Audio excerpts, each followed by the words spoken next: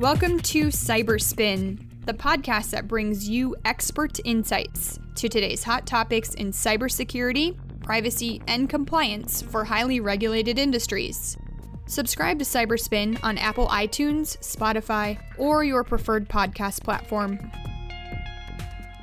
Hi, everybody. Welcome back. I'm Rob Teague, manager of Redspin, and with me today is Dr. Thomas Graham, our CISO and CMMC guru of all things CMMC. So welcome back, Dr. Graham. Thanks, Rob. We're going to be talking this episode about NFOs, or the Non-Federal Organization Tailoring Actions, the NFOs. These fall within Appendix E inside NIST 800-171, and it's not really a hot topic, but it has started coming up in conversations, including when we were at the big event with the Cyber AB in Virginia a few weeks ago. NFOs, how are they addressed? Because most folks think they're not in NIST 800-171, at least inside of the practices and the domains. There's called out separately in Appendix E. So does that add on to NIST 800-171? So with that, I'm going to pass it off to Dr. Graham and let him explain that a little bit to everybody. Well, I mean, it doesn't really add on to NIST 800-171 because NFOs are expected to be routinely satisfied by, non-federal organizations without specific specification. Mm-hmm. And yes, that is pretty much the definition that NIST provides in Appendix E. But essentially what they are is that they're items that you're supposed to just have in place, without being called out in a specific practice area or a specific domain within the NIST documentation. That's why you may not see them in the CMMC assessment guides and in the CMMC requirements because they're contained within that Appendix E. However, as we've mentioned before, one of the criteria under Examine is having documentation, your policies, your procedures, stuff of that nature. And if you go to Appendix E in NIST 800-171, you will actually see NFO items related to each of the practice areas being specifically called out as expected to be in place. Also, NIST 800-171A speaks to review of documentation. So this is where the documentation is still in play within the NIST requirements for CMMC, and honestly never was taken out of the equation. However, Rob, it's worthy to mention that I've been talking about documentation for the NFOs, but they're not just documentation requirements. There's other requirements that are built in there that you're supposed to have in place. Some of those are around other areas, but really and honestly, I highly advise folks to go down and look at that appendix and see what those NFO items are. You mentioned the event up in Tyson's Corner, Virginia, more specifically, and NIST was one of the presenters there. And recently, our folks that are listening to this may be aware that NIST closed the public comment period for changes for NIST 800-171 Rev 2. One of those items that a lot of folks continue to bring up was the NFO items. And as they get ready for NIST 800-171 Rev 3, it'll be interesting to see now if they're going to include those in the individual areas or maintain them within that Appendix E. I mean, what are your thoughts on that? Yeah, no, great. Honestly, you summed everything up and really didn't leave me much, which is great. But, you talk about some of the other NFOs. And if you do go out and look at NIST 800-171 in Appendix E, you'll see that each domain has a NFO for access or for the policies and the procedures for each domain. Does that mean you have to have it? A policy and a procedure for each domain? If you haven't watched our documentation episode, you need to go back and look at it because the answer is no, but you do have to address each practice and domain somewhere within documentation. The other thing is Dr. Graham mentioned that there's other NFOs in there outside of documentation, right? One, as an example, and I'm looking on my other screen because I got the list up here, test and validate your configuration change control. So change management. that is one of the domains in CMMC. So most of these NFOs are baked in to the NIST 800-171 practices. But as Dr. Graham pointed out, which I think is the key to these NFOs, they're just expected of you, right? No, you're absolutely right. There's honestly nothing in CMMC that specifically calls out NFO controls. Mm-hmm. So, if you look in at least the current versions of the documentation, they're not in there. Of course, we don't have the cap, still as of the recording of this video. But the interesting thing is going to be is that as NIST and we're all aware NIST documentation goes through revisions. As they're getting ready for Rev 3, it's going to be interesting to see which elements of Appendix E, if any of them, they actually pull now into the main portion of the document. Yeah, but the main thing for our listeners here is don't ignore Appendix E. Go out and take a look at it. And as you start to read through some of the NFOs, you'll see, well, that's actually covered in this domain. Like I just mentioned, change management as an example. Access control is also in there. Awareness and training. It doesn't just talk about policies and procedures for awareness and training, but it covers records, maintaining records of training for your personnel, right? Well, I mean, as you were saying, it's not even documentation, but when you're going through the CMMC requirements, there's certain requirements on boundary protection and, the system interconnections. Well, Appendix E has items in there for restricting external system connections. Are you preventing, really just everybody from coming into your environment? And, if so, how are you doing it? Mm-hmm.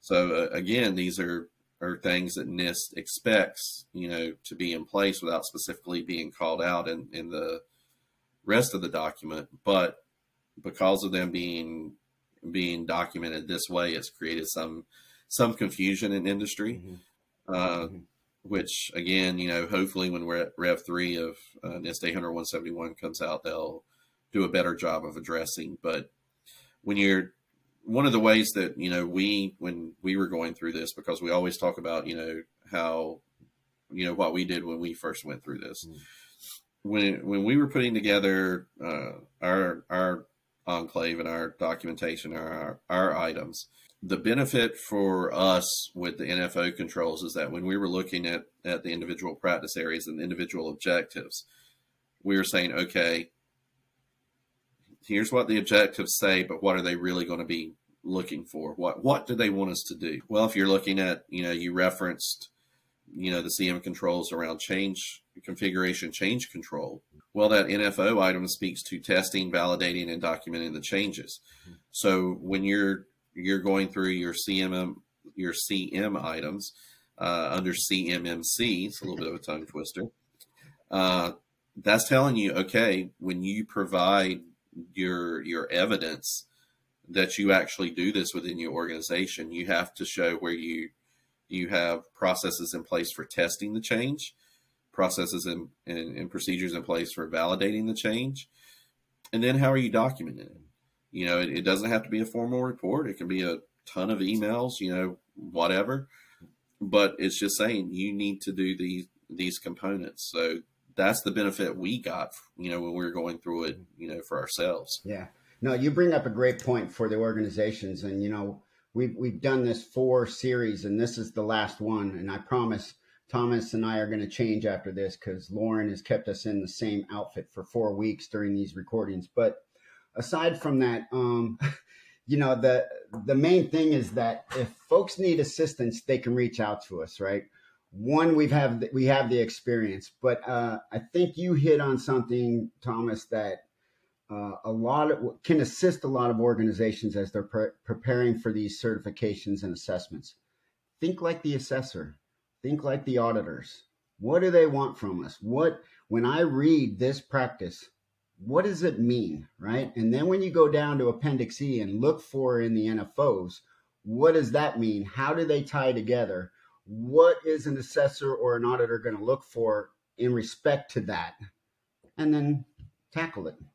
But The organizations out there need to know, if you need assistance, that's what we're here for. Please go out to redspin.com. We've got plenty of documentation. This particular topic of assisting organizations seeking certifications is a passion for Dr. Graham, and he's been on this bandwagon since Redspin became one of the first authorized C3 PAOs, because when that happened, there wasn't much information out there on how to go out and establish your enclaves, tackle CMMC, etc. And we kind of, I think of ourselves as a ship going through the ice, breaking the ice up so others can flow, through the waters. And that's something, Dr. Graham, I appreciate about you, is that you're passionate about taking those lessons learned and passing them on to organizations out there. Absolutely, Rob, and thank you for the kind words. Honestly, as a cybersecurity community, we should be communicating, we should be talking, and we should be learning from each other. If, something comes up and, I don't know the answer to it, I'm reaching out to the folks that I know. I'm reaching out to, you, the other folks at Redspin, or, some of our partners, and trying to find the answer, because honestly, we're all in it together. Mm-hmm. And until, the day comes where quantum computing and quantum encryption really solves all of our problems. I'm being facetious. There's going to be some more problems versus solving all of our problems. But we have to kind of, have that communication, because we can't operate in silos. And if you're operating in a silo and you have the deer in the headlights, that type of focus, you're going to miss, some of the other trees in the forest. And the NFO controls are one of those, because when you're looking through it, yes, it's not specifically called out. However, when you're trying to get from point A to point B, and from point A to point B is getting your CMMC level 2 certification, understanding these NFO controls are really going to help get you there. Because one of the other things I like to try to do, Rob, is I like to try and tie, some of the conversations you and I have had together. And when you're looking, at IR planning and IR capabilities, even though it, some of the items within CMMC L2 under CMMC V2 is kind of limited, when you're looking at the NFO controls underneath, I think it's planning.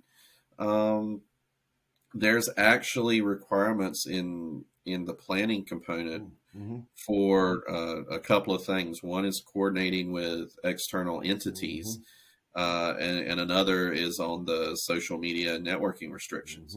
And the reason why I bring those out is because, think about it, when you're going through an incident, there may be times where you need to coordinate with other organizational entities. It could be the FBI, it could be the DOD, it could be your local police. Yep. It could be Bob, the super PI that you're trying to have somebody track down, somebody somewhere. But aside from that, it's telling you, hey, when you're thinking about these things, here's what you should be accounting for in these items. And the reason being is because at the end of the day, well, from the DOD world, we used to always talk about assurance. Now in common vernacular, everybody's talking about resilience. It's having these items in there and having that understanding. So when you're going through them, well, you're resilient enough.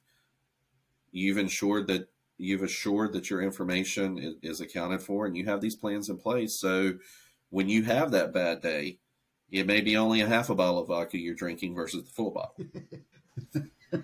I love it when you bring the bottles out, Thomas. But yes, right. We've all been there and we all understand. I think the main thing I want to leave with everybody as we close this out is that Dr. Graham, for me on the CMMC side of the house, is an awesome kind of bouncing board, if you will. So some of the things I think of, my interpretations of some of the things that are happening within CMMC, I always bounce that off Dr. Graham before, I go public or, open my mouth and stick my foot in it. For organizations out there that don't have a Dr. Thomas Graham, you can. And that's simple. Instead of spinning in circles, just spin over to redspin.com. Take a look at all the stuff that's out there that we have. I mean, Dr. Graham talks from developing the strategy behind developing an enclave all the way through getting it up and running to where we are today. So if you need that, Dr. Graham, to leverage your thoughts and ideas on, please partner with us and we would be happy to assist you. Definitely don't go it alone. We've covered a lot of topics in these last 4 sessions. If you have any other questions or, things you want us to address on future segments, please drop us a line on redspin.com. For that, I thank you guys for your time. Dr. Graham, thank you for your time. Everybody have a good one.